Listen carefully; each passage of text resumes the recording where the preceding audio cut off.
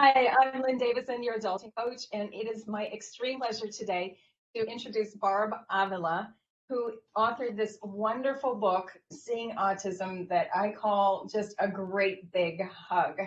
She gets this so well, and she writes about it in such a clear way. It's like you're talking to your best friend, but she's really knowledgeable. So it's a wonderful resource, and I highly encourage you all to get a copy and read it. And maybe even I'm contemplating giving it away for Christmas for a few of my family Oh, members. thank you, Lynn.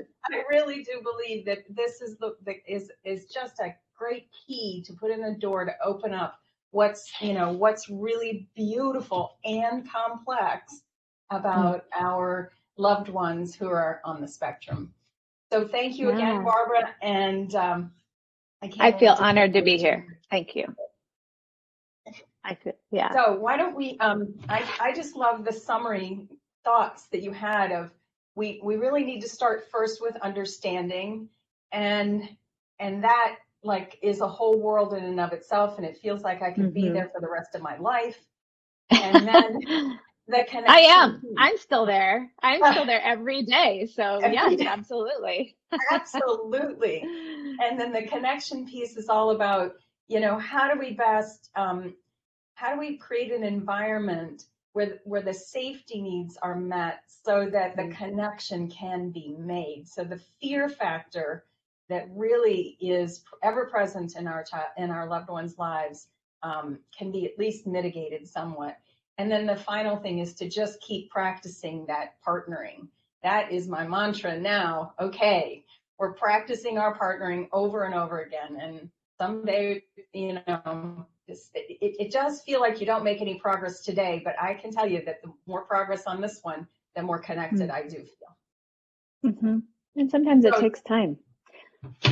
in fact, Yeah. And so just sorry, Lynn, for people who that's don't know, really the that's message.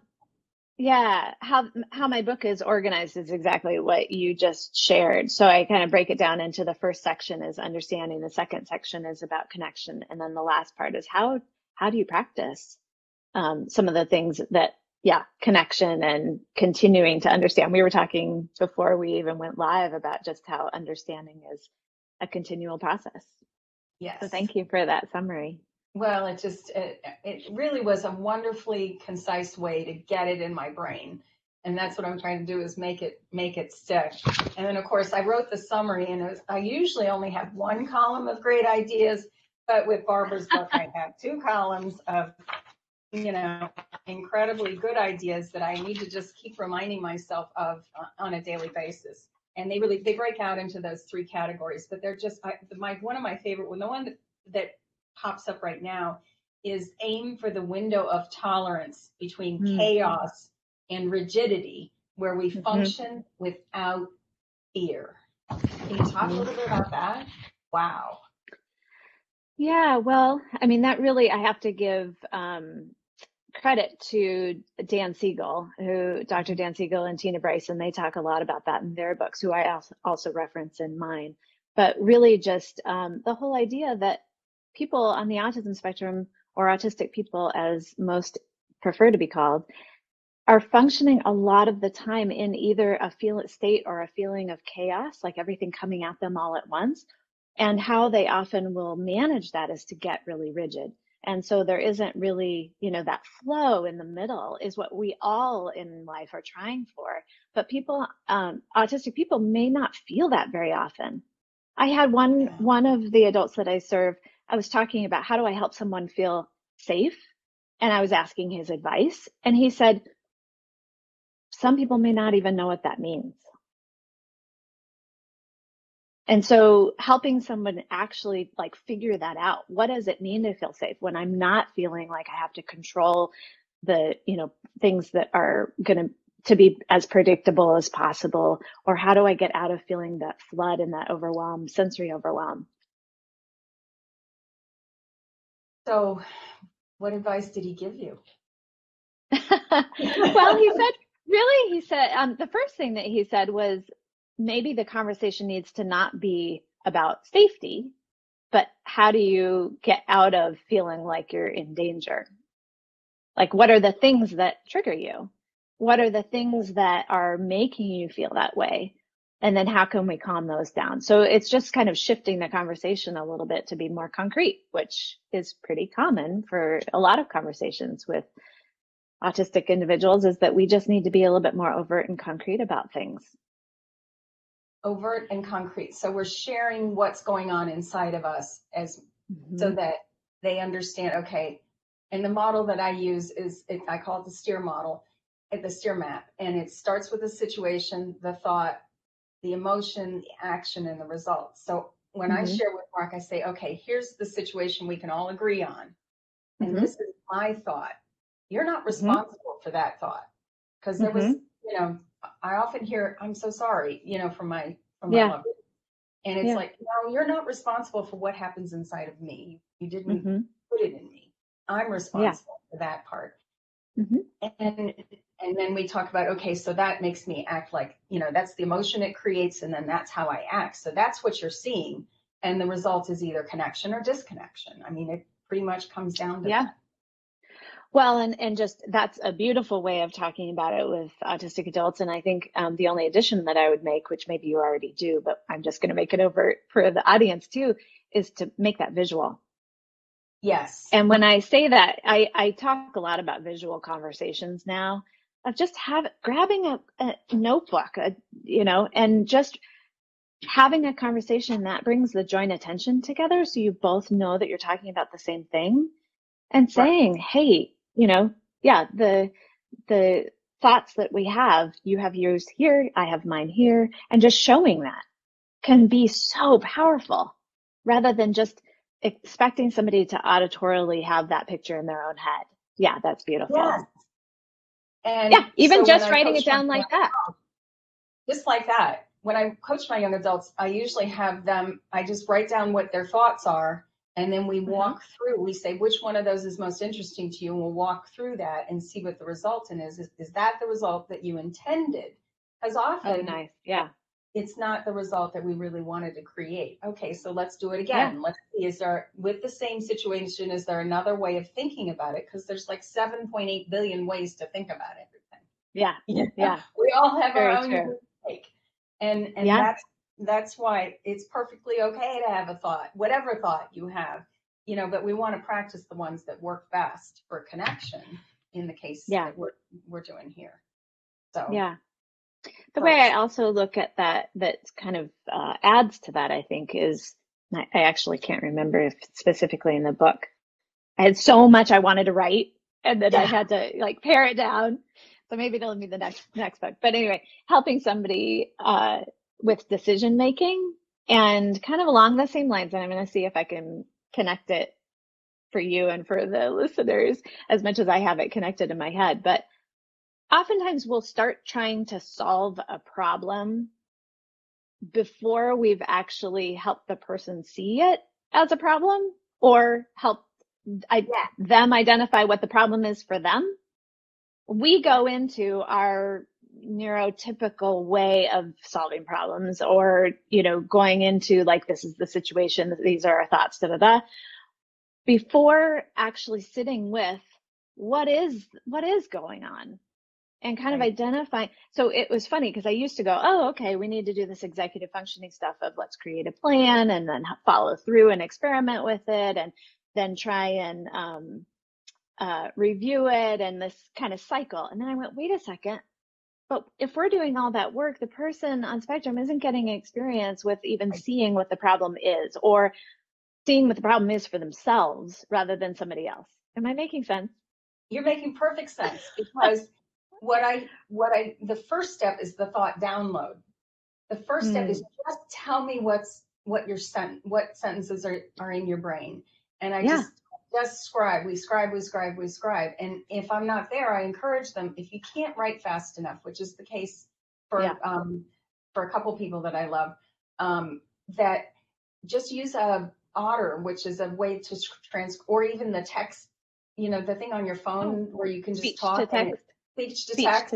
And just let it scribe for you. Just say it out loud, but let's get it out loud so then we can together look at it. You know, I understand your thinking, and you can, and then we can kind of work through that.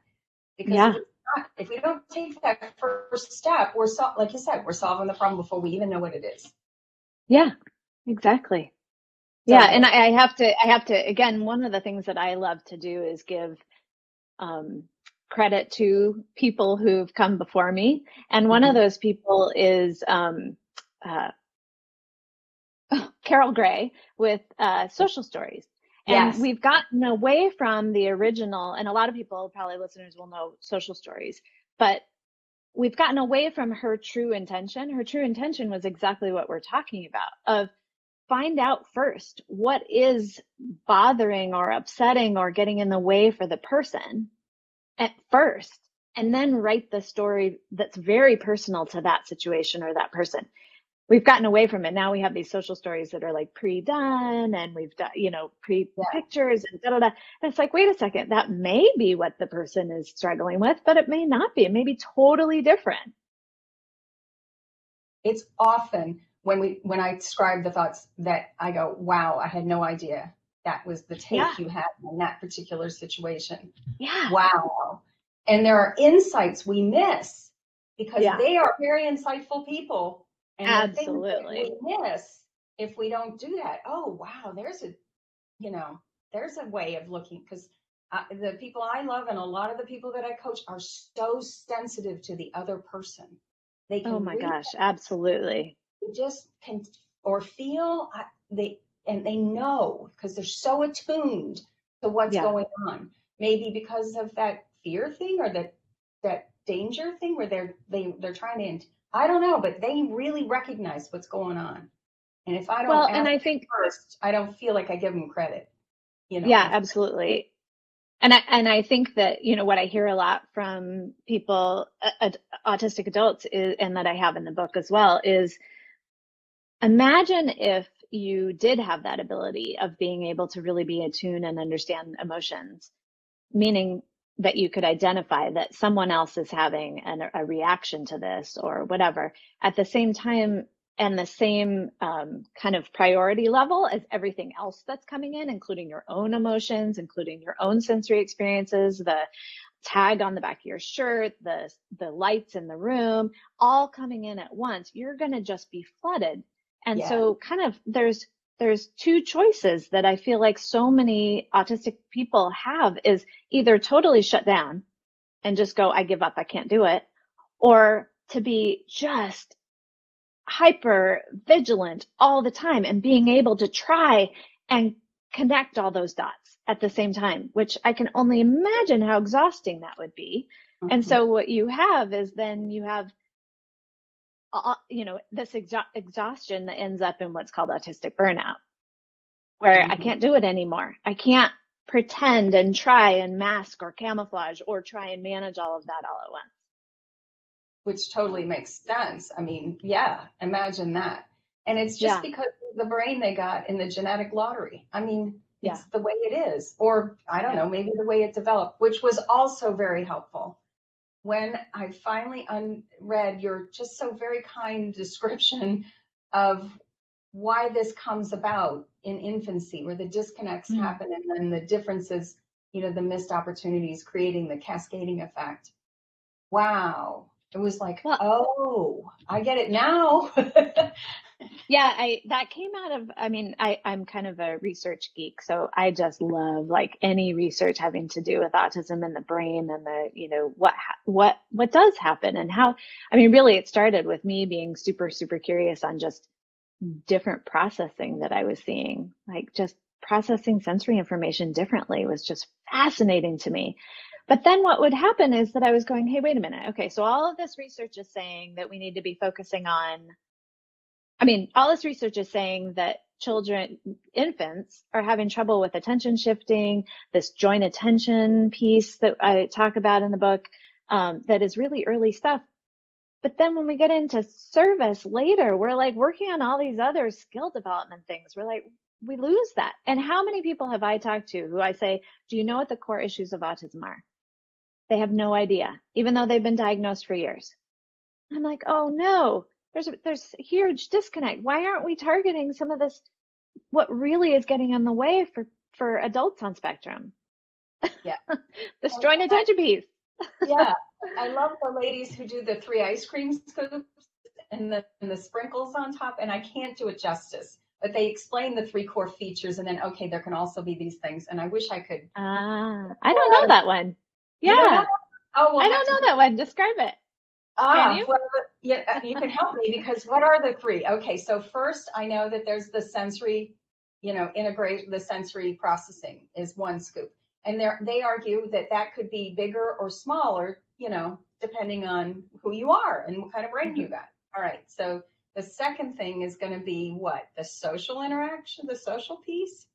Is that it? Help me. I go to exactly what it has to be present for someone to receive the diagnosis. And to believe it or not, sensory is not actually one of them. It's sort of one of them, okay? Because there's 2. So I would have 2 scoops on my ice cream cone with the sprinkles on top.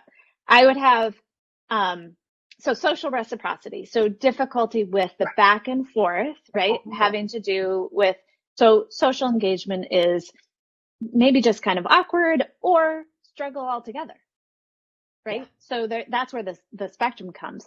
But that's where we learn so much about what somebody else is thinking about, et cetera, et cetera.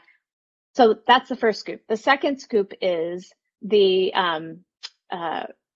restricted or repetitive behaviors or interests. And that's where the sensory often will come in, right? So somebody will get really rigid or have sensory experiences that then make them have repetitive behaviors and things like that. As a coping skill, as a coping strategy. As a coping skill. Yeah. Yeah. To cope with the sensory sensitivities, for example. Yes. Or to cope also with the not understanding the back and forth social reciprocity. So I think they're really intertwined. Oh, it's all, yeah. It all ends up melted in the ice cream cup. Yeah, it does. Yeah. It's all good. Yeah. Exactly. Yeah. I'm sorry, I'm going to have to get this out there. But is the third piece the anxiety? Because that to me is just and glove that the amygdala just gets triggered, and how we talk to ourselves. Do we listen to that, ticker tape of thoughts that are being presented to help keep us safe, help keep us manage our energy, and help keep us in the social group, not exactly. missing out. Yeah.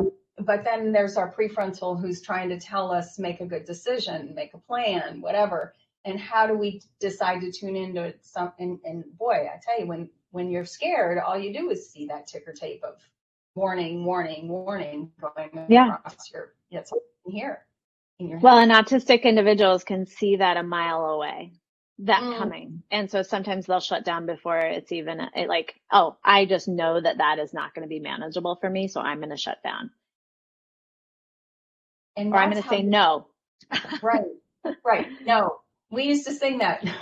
No. Yeah. We knew it was coming. And then, as we got old, as my kids are now all over 20, we just go, okay, well, I expect that now. I expect that resistance.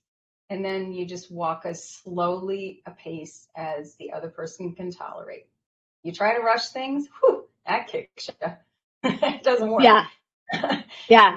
It's funny because I don't know if this was the experience for you, but no is often comes much sooner just developmentally than yes for autistic individuals in particular. And if you think about it, it's like no shuts things like the unpredictability down. Right. No is very predictable. It's I'm done, I'm out. So it's predictable, it's safe, etc. Yes is like opening yourself up for, okay, what's going to happen next? Like, I don't know. Like or even saying goodbye versus hello. Goodbye is first because goodbye, I'm out of here. Versus hello is an invitation to, okay, what else are you going to ask me? What else are we going to do? What else are we going to, which is all unpredictable in social interactions. Yes. So back to your thought though is yes, anxiety comes, almost hand in hand It's almost, I do have clients that don't have anxiety also, but it's very rare. It's very rare. Yeah. And even when I say that, it's not that they don't have anxiety. It's just that they don't have it as pervasive all the time. Right. Because right. we all have anxiety. I shouldn't say, Yeah. but, we all can manifest that fear. That's not hard. That's hardwired. Yeah. Yeah, exactly. Yeah. Well, Yeah. let's get to a question here. We, if anybody would like to, place a question in the chat box, I promise that I will look for it. I don't see, love that point. No, shut down unpredictability down. Yeah, Jane is contributing, and I really appreciate hearing from you all.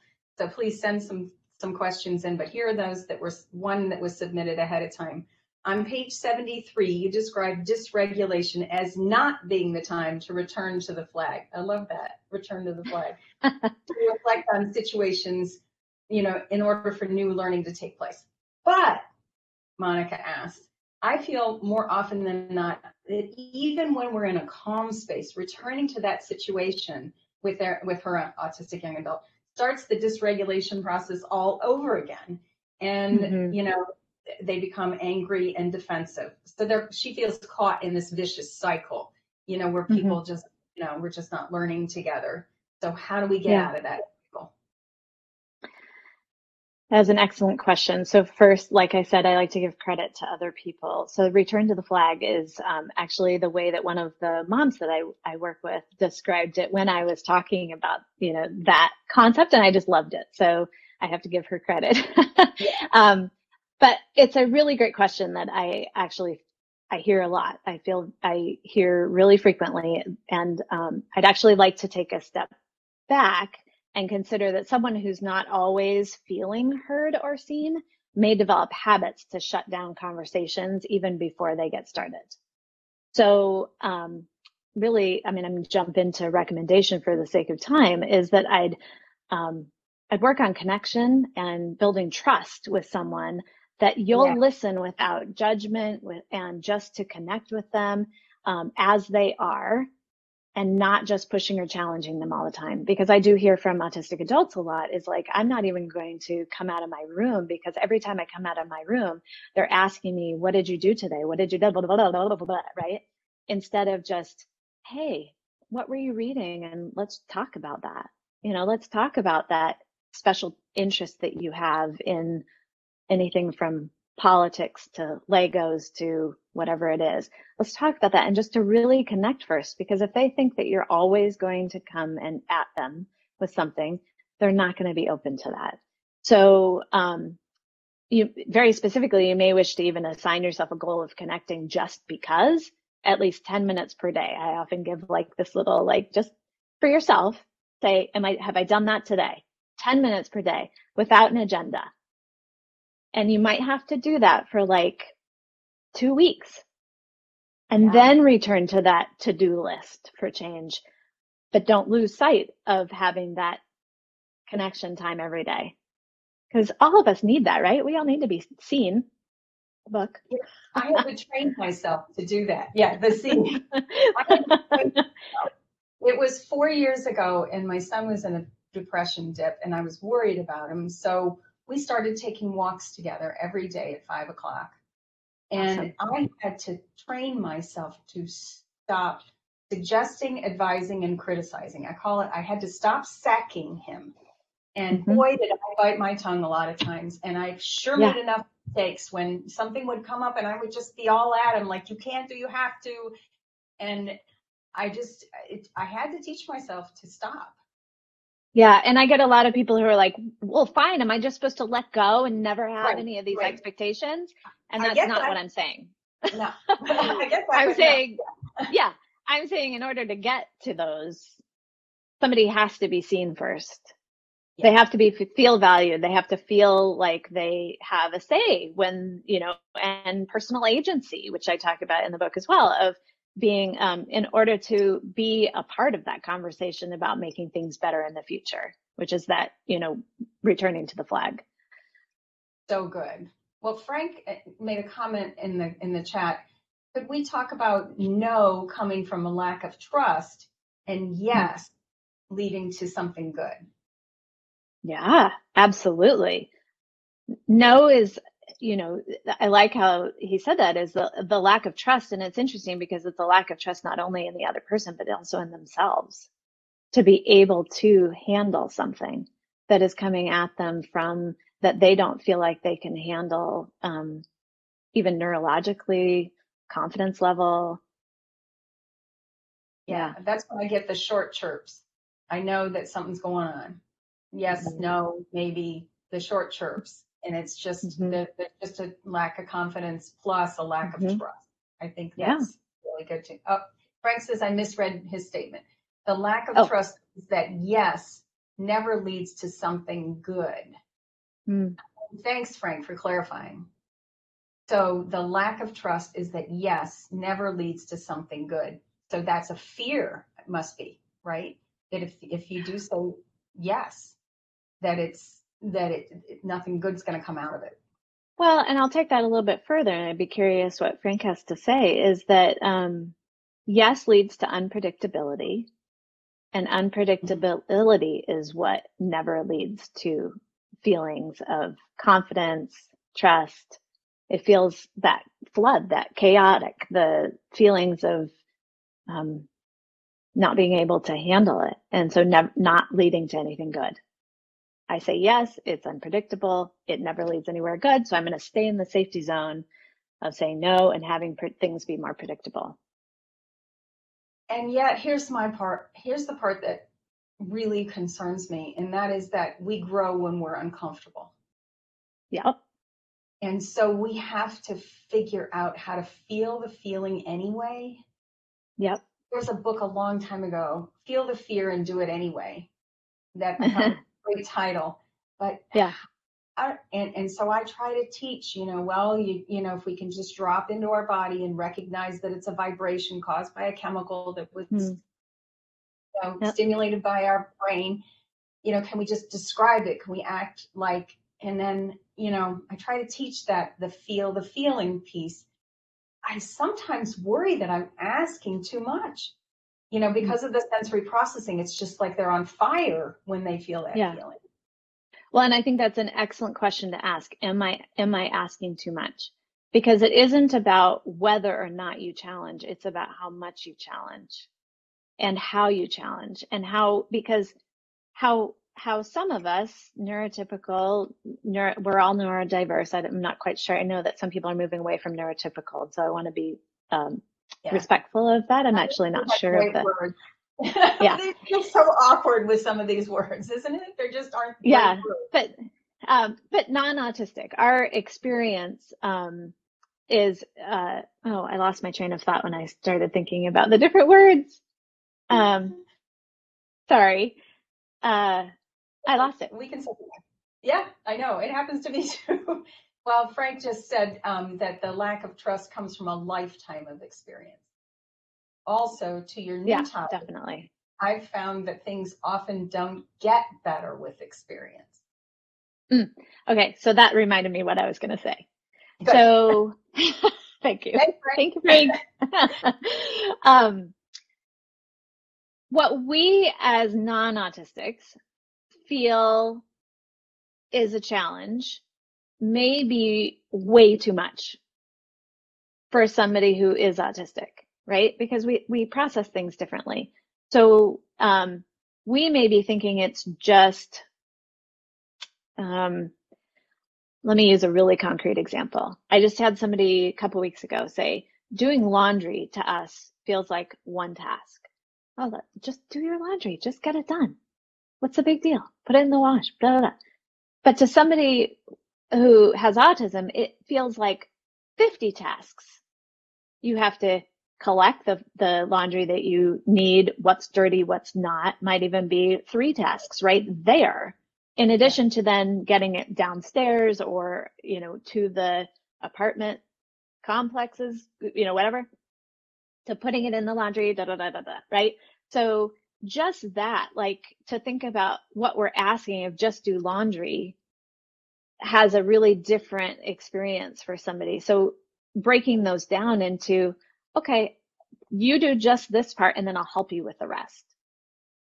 Like, I'll partner with you with rest, might be the challenge that that person needs, rather than just do laundry, because sometimes you just have to do things that are hard. You following me? Yes. Well, in fact, that's how I get out of overwhelm, is I break the task down to the very first step. And I teach that a lot about, we're trying to get things done. It's okay, what's the next best thing I can do here that's gonna, and that has helped me incredibly. So I can, and I'm trying to use that as often as I can, where it's okay, well, if you're not up for the whole kit and caboodle, let's just start with the first step. Yeah, and sometimes also even just saying, you get started and then I'll help you, or like, I think we think it either has to be them or us, like you have to do it on your own and independent. Yeah. And so I support a lot of parents in saying, well, for example, like room cleaning is a common one. If it's not clean by Friday evening, I'll help you clean it on Saturday morning. Because then if somebody doesn't even know where to start with cleaning their room, or is overwhelmed by it, then they have your help. If somebody is like, nope, I got it because I don't want you in my space, they'll have it clean by Friday. Yeah. Yeah. So it's a win-win. Who's asking, do you have any ideas as to how we can teach one's adult son with autism that they have personal agency, respecting his wishes and slowing down, canceling online classes if he wants to, maybe? Yes. In fact, that's the whole core of what my course is about, because we go through the 10 domains and we start with where they are. We just start exactly where they are, and we remind them of all the stuff they've already created. And then we just start with, okay, what are just the basic things that we do, and the fundamentals first. Let's identify those. Those are the things we do even when we're not having a good day. And then, okay, what do we want to do to level up next? And wow, that whole personal agency piece, I find, these life plans that people put together and whatever. And I don't know, we were just reviewing that with our OPWDD people, and it was like so overwhelmed. So we just have a short list. It's just a list with just a couple things on it. And you don't always have to level up. You can just stay where you are. That's fine. But that personal agency piece is so important. Well, and I think that I'd like to expand on that a little bit, because we learn personal agency within interactions really early in development. Autism is a developmental delay of exactly that. And so what ends up happening is that autistics are often in this mode for many years of just having to comply or having to follow the rules of school, but that also means that everybody else is making decisions for them. Right. They're getting cued to do things. They have to go to school. They have to do this. They have to do that, which is actually true for non-autistics as well, right? That then this shift into adulthood where you have to make your own decisions is hard for everyone. But if you're going 0 to 60 because you've been cued all this time and don't have the resources of being able to have personal agency to make decisions for yourself, that's a huge ask. Huge. And so again, I'm going to say back to giving personal agency in just these little everyday experiences, and getting practice with that is going to actually help with a person realizing that they have choice in which college class that they can take. But it has to be this in the little moments of getting practice with that for someone to feel it and then be able to recognize it in a list or whatever, that, oh, hey, this is truly your choice, because they haven't understood what that means in general. Right, because they've been cued. Or like you say, the structure's already been there, and now the structure's gone, and the mom and the dad and the, young adult are trying to figure out what's next. And so we ask them these questions, well, what do you want? And they look at us like, that is a scary question. Yeah. Very scary. Or they don't even know at you like that and just assume like, well, but that isn't my choice. Or, so it's not even this kind of aha moment of like, well, I don't know, because some people will say, well, you decide. It's your decision, or even get mad. Well, why isn't this being done for me? It's been done for me all this time. So it can get Makes a into, lot of sense. And some yeah, there's debate. enough of those. Yeah.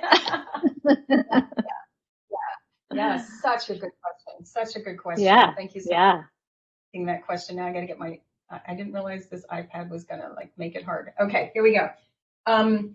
Another question. How do we help people with autism understand and take different perspectives? Hmm. So you can't, yeah, you can, let's see. Most often stating what you think what you think might be overt, but actually might be more subtle cues. So taking somebody else's perspective is really reading subtle cues about what's going on for them, right? So we're again going straight to the heart of the hardest part for somebody on the autism spectrum. So I hear frequently that parents of adult autistic children should just know that they should help out, for example, around the house, and notice when the dishes are in the sink. So that's taking someone else's perspective, right? I've been working all day. You should just know, right, that you should do the dishes. And then the parents take it incredibly personally that the person is not noticing and not taking that. Doing for you. Look at what Yeah. I provide you, beautiful home, and you borrow my car, and I've gotten you into, and the least you can do, right? Yep. Isn't that what we Exactly. Those are the thoughts. Exactly. Take out the kitty litter or whatever, change the kitty litter and the autistic person says, mom, settle down. Yeah, exactly. And so actually, commonly what I see is just even having a conversation about it and stating of that now you're an adult and you need to start pulling your weight around the house and what that means. So, you're not working, but you're an adult, so you need to be paying rent. Now you don't have money, so what will that look like? It might be that you need to do more chores to instead of, and help out with dishes and things like that to be a good housemate in case you're going to move out at some point, or just in lieu of paying rent. Right. And what the beautiful thing though is that we make these assumptions about autistic adults that they don't care. But when you make it overt, they're like, oh, yeah, no, that makes sense. Okay. Yes, that's what I found is when we break it down and when we look at each part, it's like, oh, that's what you expect. Oh, okay. Well, that makes sense. Yeah. It's And that's fair. amazing Often, when we start. Yeah. Because, exactly. it's also a big topic. It's a big topic, and we just have to break it down. We have to break it down. And by giving them a structure that they can carry throughout their whole life, even when we're gone, that's mutually, that is comprehensive, and they practice. That's your practice, right? Yeah. Practice. Yeah. I feel like at least I'm giving them, the best I know. So yeah. Somebody just asked, are we getting a replay? And the answer is yes. You will get sent a replay as long as you have signed up. Because if I don't have your email address, I can't send it to you. So, can people still sign up even afterwards? Yes, are you gonna? Okay, and awesome. I will post the replay as well. I'll post it here on this Facebook page as well. So yes. So I have another one. Thank you for all that. Thank you, Lynn, for all that management. That's a lot. Oh, it's a learning. I'm going up the learning curve with everybody else on this one. So, Jenny asks, are there any ideas on how to deal with setbacks without going into negative self-talk? Yes, this is a really good question. Yeah, because I feel like I see a lot of shame talk, happening with the people that I love. It's just the autistic people that I love. It's like I don't deserve, or I'm so bad at this, or a lot of shame talk happens. So what do we Hmm. do? How do we help them deal with those setbacks without? Well, it's interesting because when you first read the question, I was thinking more from the parent's perspective. Like, how do you deal with setbacks, even like if somebody shuts down? Yeah. And but so I like it from both directions actually, right? So the first, I think I'll take both if that's okay. So Hmm. from the parent's perspective, seeing shutdowns or autistic burnout or as not as a setback, but as a needing to have processing time, um, kind of shifting time frames, right? As it's not, because it's not usually a regression of skill. It is just a need to shut down, to regroup, to kind of re-regulate before then being able to try something again. And so that's one thing, is just to reframe it a little bit. And maybe it is about helping the person on spectrum also to reframe it in that way. That it's not, that because a lot of times um, autistic individuals are being held to non-autistic standards Yes. Yes. and Yes. by themselves as well. Yes. So helping someone with autism understand that their processing is different and respecting that. And sometimes most of the time their processing is super cool. And we need so many more people who process differently in this Mm-hmm. world than what we have today. Mm-hmm. So, you know, and having those conversations and helping somebody realize that it isn't actually a setback, but it is that everything we were talking about earlier. It's anxiety. It's, just needing to take things in manageable chunks and steps. It's respecting your own regulation so that your prefrontal cortex can work at its best so that you can make decisions. Sometimes you need to take a little bit, like taking a walk in the woods, being, or just hiding under the covers for an hour, helping that person figure out what is it that helps them reset. For me, I am a 20-minute napper in the middle of the day. If I'm starting to feel overwhelmed and I'm like, where's my 20 minutes? And I will lay down and just reset and be ready to go. Right back But at it. yeah, but that's me being non-autistic, right? So somebody with autism might need to pace and think about their favorite topic for 2 hours. Oh, yeah. Somebody else might need to organize their schedule to have that be where they take appointments only Monday, Wednesday, Friday, or they work Monday, Wednesday, Friday, so they have Tuesday, Thursday to just Yes. do Yes. what they need to do or Yeah. whatever. So I think the conversation is probably with that person who's feeling that setback or feeling less, making statements about I'm so horrible, I should be able to do this, and reframing the conversation to how can you do it if you're taking care of your own regulation? And Jenny, I would also encourage just scribing whatever comes down, whatever comes out of their head. Just go ahead and write it down. Mm-hmm. I'm a mess. I'm not as good enough. I really blew that. Whatever. Write it down. And then when we set it down and we say, okay, these are the thoughts that your brain is offering you. Which of these are you going to choose? Do you want to believe them? Do you not want to? What do you want to do with them? Right? Because you have choice. We go back to the Viktor Frankl that Mm-hmm. man's search for meaning is that there's that Mm-hmm. space where we can choose if we want to continue that thought or not. And that I just try to hand back that power to my kids, to my loved ones and not just kids. Well, I think that's a really good point. I think a lot of people, autistic or not, don't realize that we don't have to be slaves to our thoughts, that we can actually change them. And I think that is that if someone if you can have a conversation with an autistic person and help them understand that they have that control over their own thoughts and think through what are alternatives, that's awesome. It's just sort of an amazing part of being human is that we've got this brain offering us thoughts, but we also can watch our brain offering us Yeah. thoughts. I Yeah, mean, that's just a miracle that we have that capacity. And it the is. more we access that watcher, the more comfortable we are deciding, or just watching it. Oh, like clouds floating across the sky.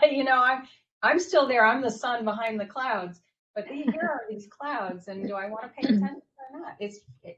I find it to be a really great discussion when I have that with the people that I love. So Becca Well, has yeah. a question too. Oh, but so go ahead. Oh, I think that more often than not,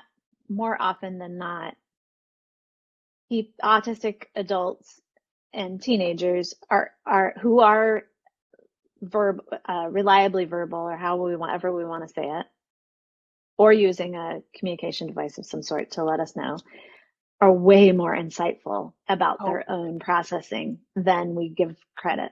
absolutely. I'm always, every day I'm blown away at just how much more insightful they commonly are than how I think about things on a daily basis, you know? So I think there's a lot to learn there for There sure. is, for sure. I have many goosebump moments with it's like, Yeah, wow, yeah, I'm so amazed yeah. when I'm We have a working. lot to learn We have so much to from learn. adults with Yes, autism. we Yeah. do. Yeah, yeah, we sure do. And I'm hoping that I can just be a sponge. So Becca says, our teenage child with autism expresses regularly that they don't have empathy or morals. This has come up in some of my sessions too, the lack of being able to feel. They express worry that they are a bad person because they don't feel things the way that other members of the family do. Connection. They don't feel that connection. That's a tough one, Becca. I appreciate you putting that one up there. So I think the question is how to help someone recognize that they do feel, but in a different way, and value that, Mm. right? Mm-hmm. Because it isn't that, I mean, really that's back to everyone processing differently, right? And so, but the teenager is getting upset that they don't feel and they're not as empathetic as other people. Or morals, she says too. Or Moral. morals. Yeah. Yeah. I think that, I mean, that's not an easy answer. I think that the conversations would need to start around how people do detect those. How do you, I mean, it's back to being overt. Like, how do any of us do it, right? Usually it's by reading somebody's nonverbal cues. Okay, well, then let's practice that. And what does that mean? And is that something that you want to practice? Because maybe it's really that that person, that teen is feeling lonely and doesn't know how to connect with other friends at school and is being told, well, you know, even by other people, well, you lack empathy, you don't read. So it could be just practicing how do you make friends, or finding the community that will work better for you. How do you connect with other people who also process empathy or process connections in similar ways that you do? So Mm-hmm. connecting with more people with autism. Mm-hmm. Or somebody that has a common interest. Or someone who has a common interest. Yeah, that happens a lot. And with one of the people that I love, they do that online, and they just, will be on that for 4 hours, and it's the topic is something that brought them together, and yet now they've created a community around that. The other thought that I might have for Becca is just to offer to your child that morals are really beliefs, which are really thoughts that we just practice over and over again until we believe that they are true, right? That it's that, an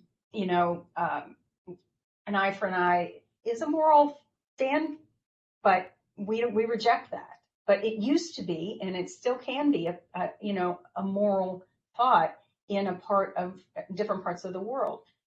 Or that's a bad example because it's a negative example, but another one, do unto others as we would have them do unto you, is a collection of thoughts that reciprocity is.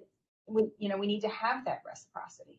So they're just a collection of thoughts that we all believe to be true. So let's keep watching those thoughts, and I'll bet you that your teenage child does have both empathy and morals. I'll bet they're there. We just have to notice it and help them, help reinforce it and help them see it and position it in a way that makes sense to them.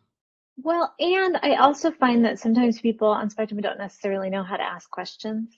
And so Yeah, there's a good chance that that teenager is asking, what are morals? What are our family morals? What is empathy? How do people understand empathy? And so I ask a lot of families to start having conversations about family morals. That's usually where we get a lot of them, right? And so even having, if you have dinner together, what's something we did today that matches our morals today? What are morals? Like, and that could be a little ritual that you have predictable every night. What's something you did? And you write it down on a piece of paper, and I did this today, or, you know, I don't know. I'm getting into like ideas for practice, but just sometimes we think statements are statements when they're actually questions. So there's a yeah. good chance that that teenager is actually asking, I'm feeling lonely. People are telling me that I don't lack empathy. What is that? And morals. What is that? Because those are big questions for any teenager. And they're so appropriate, so age appropriate Yeah, for teenagers totally. and young adults who are trying to navigate, okay, Yeah. how am I going to go out into the work world and Hmm. and navigate this? And it's scary as heck. Yes, Yeah. definitely, Yeah. definitely. So these are such good questions. So please keep Such answering good them. questions. Yeah. Please keep. We've got just a few. We've got about 10 more minutes. So I'm going to give you another one. Uh-oh. Uh-oh, Okay. no. It went to a different place. No, why did you do that to me? My, Uh-oh. uh, no, that's not it either. Hold on. I'll find the next question. I think I know what it is, but it's going to take me a minute to just a second. Hopefully not. There it is. Where are the questions? There it is. Okay. I think this is a good one. Um, at my school, we have a small classroom of high functioning adults or high functioning students. Students. They're Hmm. sometimes mainstreamed into the gen ed room for Hmm. various subjects that they excel at, which I think is great. But I still don't feel that those students mix that well. Hmm.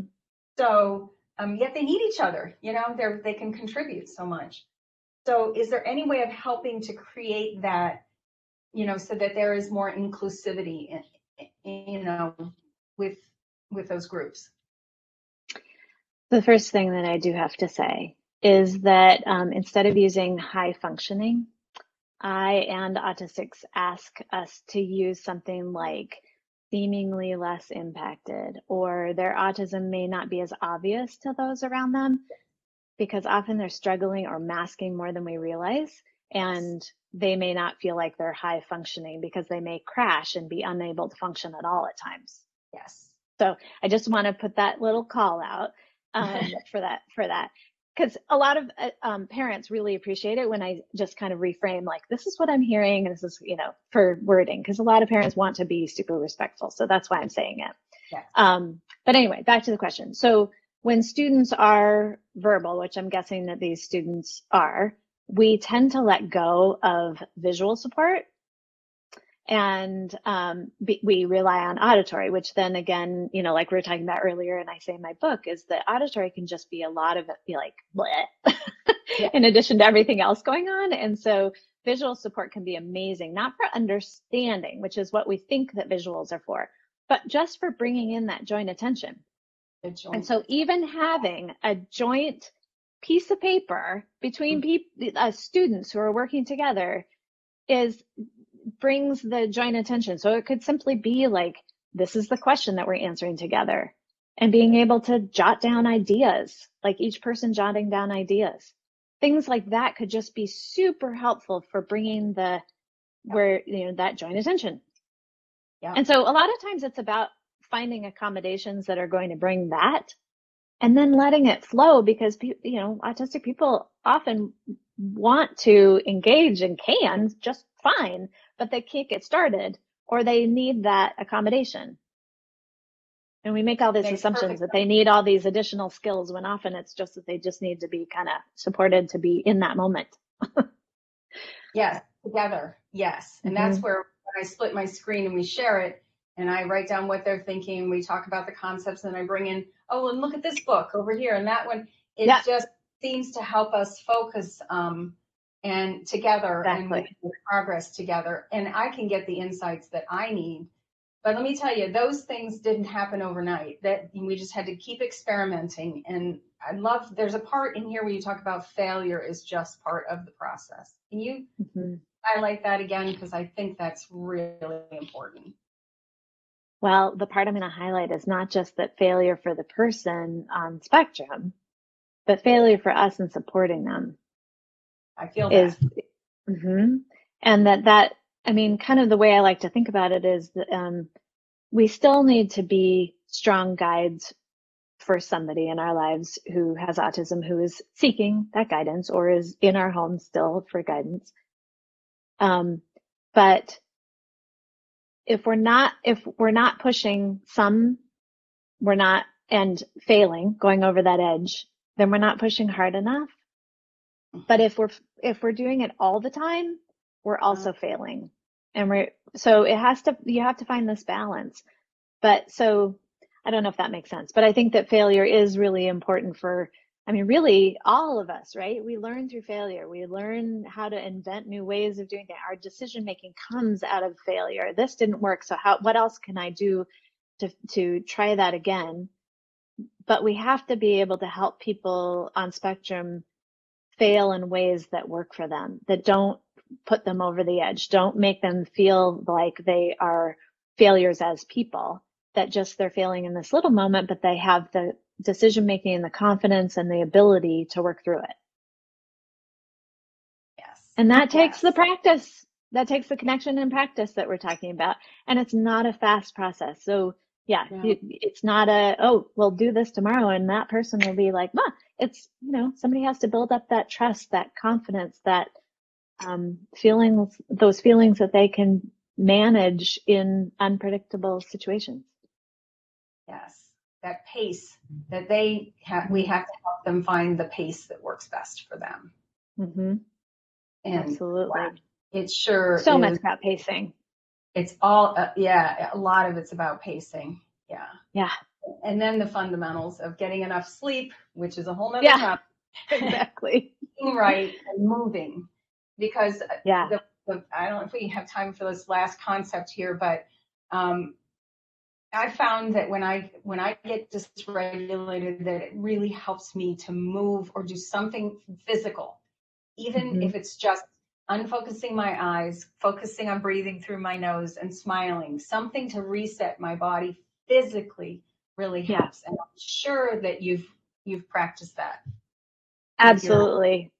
We can't think our way out of every situation. It's not just a brain thing, folks. I try to, it's not just about the brain. Yeah, absolutely. And I'm just going to call out that the person who is supporting someone with autism needs to do that for themselves first. Because autism is often a difficulty with regulation, and they're going to need to borrow yours. And so if you're guiding them and you're dysregulated, they're going to borrow your dysregulation.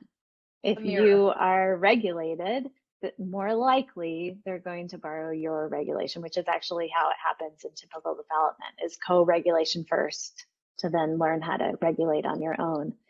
But all the time, I mean, I think a lot of people on spectrum and a lot of people in our society today are in their brains all the time and like thinking, and we're not in our bodies anymore, and trying to make that connection and again, making it overt, doing a drawing of how much, there's so much there. We could have a whole nother conversation about polyvagal theory and everything about that is supporting the body, but talking to adults on spectrum about how calming your body can calm your brain. It's kind of a miracle the way it is a miracle. And even sometimes that's just sitting down. I know you talked about moving, but even sitting down can calm your system from being in fight or flight. I mean, we started this conversation about chaos or rigidity and trying to find the flow, and how just even, moving your body or sitting can get you more in the flow. And it's all about experimentation. Everybody's different. My way of calming my system is not going to be the same way as somebody else calms it. I was talking just to a teenager the other day about all of this, and she says, "Oh, you mean like fidgets?" And I was like, "Oh, Totally. Yeah. Sure. Like, and I have my fidgets, right here that I play with. And she goes, "Oh, let me see them." And she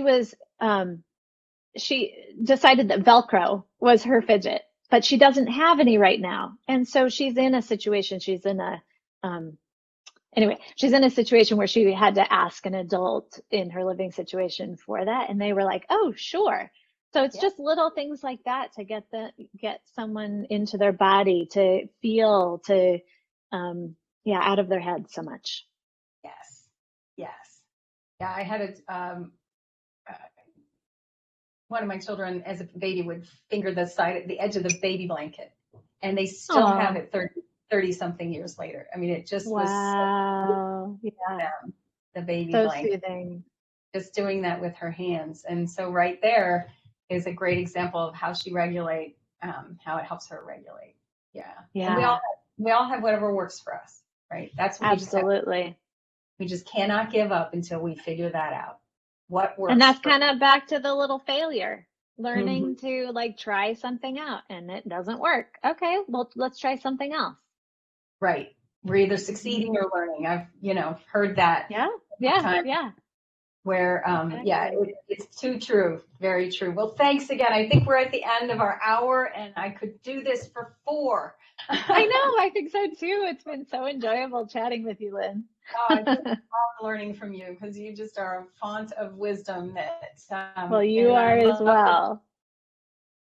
well, I'm still getting up that learning curve and I'm just delighted to be there because this is a passion that breaks, it's right in there. We have 6 kids and several are on the spectrum. Wow. So yeah, That's a so full house. yeah, well, not all of them live here anymore. 2 out of 6 are still home. So Uh-huh. yeah, and it's just been it's just been such a rich life as a result. So That's maybe we'll be able to wonderful. have you on again at another point. So Oh, I keep sure. Yeah, saying happy to. thanks, thank you for this, very informative, thanks. So we're getting lots of great feedback. I really appreciate it very much. Good, good. I just wanted to mention that people can find my book anywhere, not just on Amazon. You can find it if you want to support your local bookstore. I uploaded it to Ingram Spark, which pushes it out to all of those different places. And then I also have a podcast that Yes, goes a little bit deeper on some of the concepts that I covered today and in the book. That is Synergy Autism Podcast, if anybody wants to hear it that way. So, great. And you can always find me at www dot, you have to put that part in the front, Lynn, C as in coach, Davison.com. awesome. Great. Thank you Thank so you much. so much, Yeah, Lynn. oh, my pleasure. Appreciate you. All righty. You too. Back Take at care. you. Bye for now. Bye.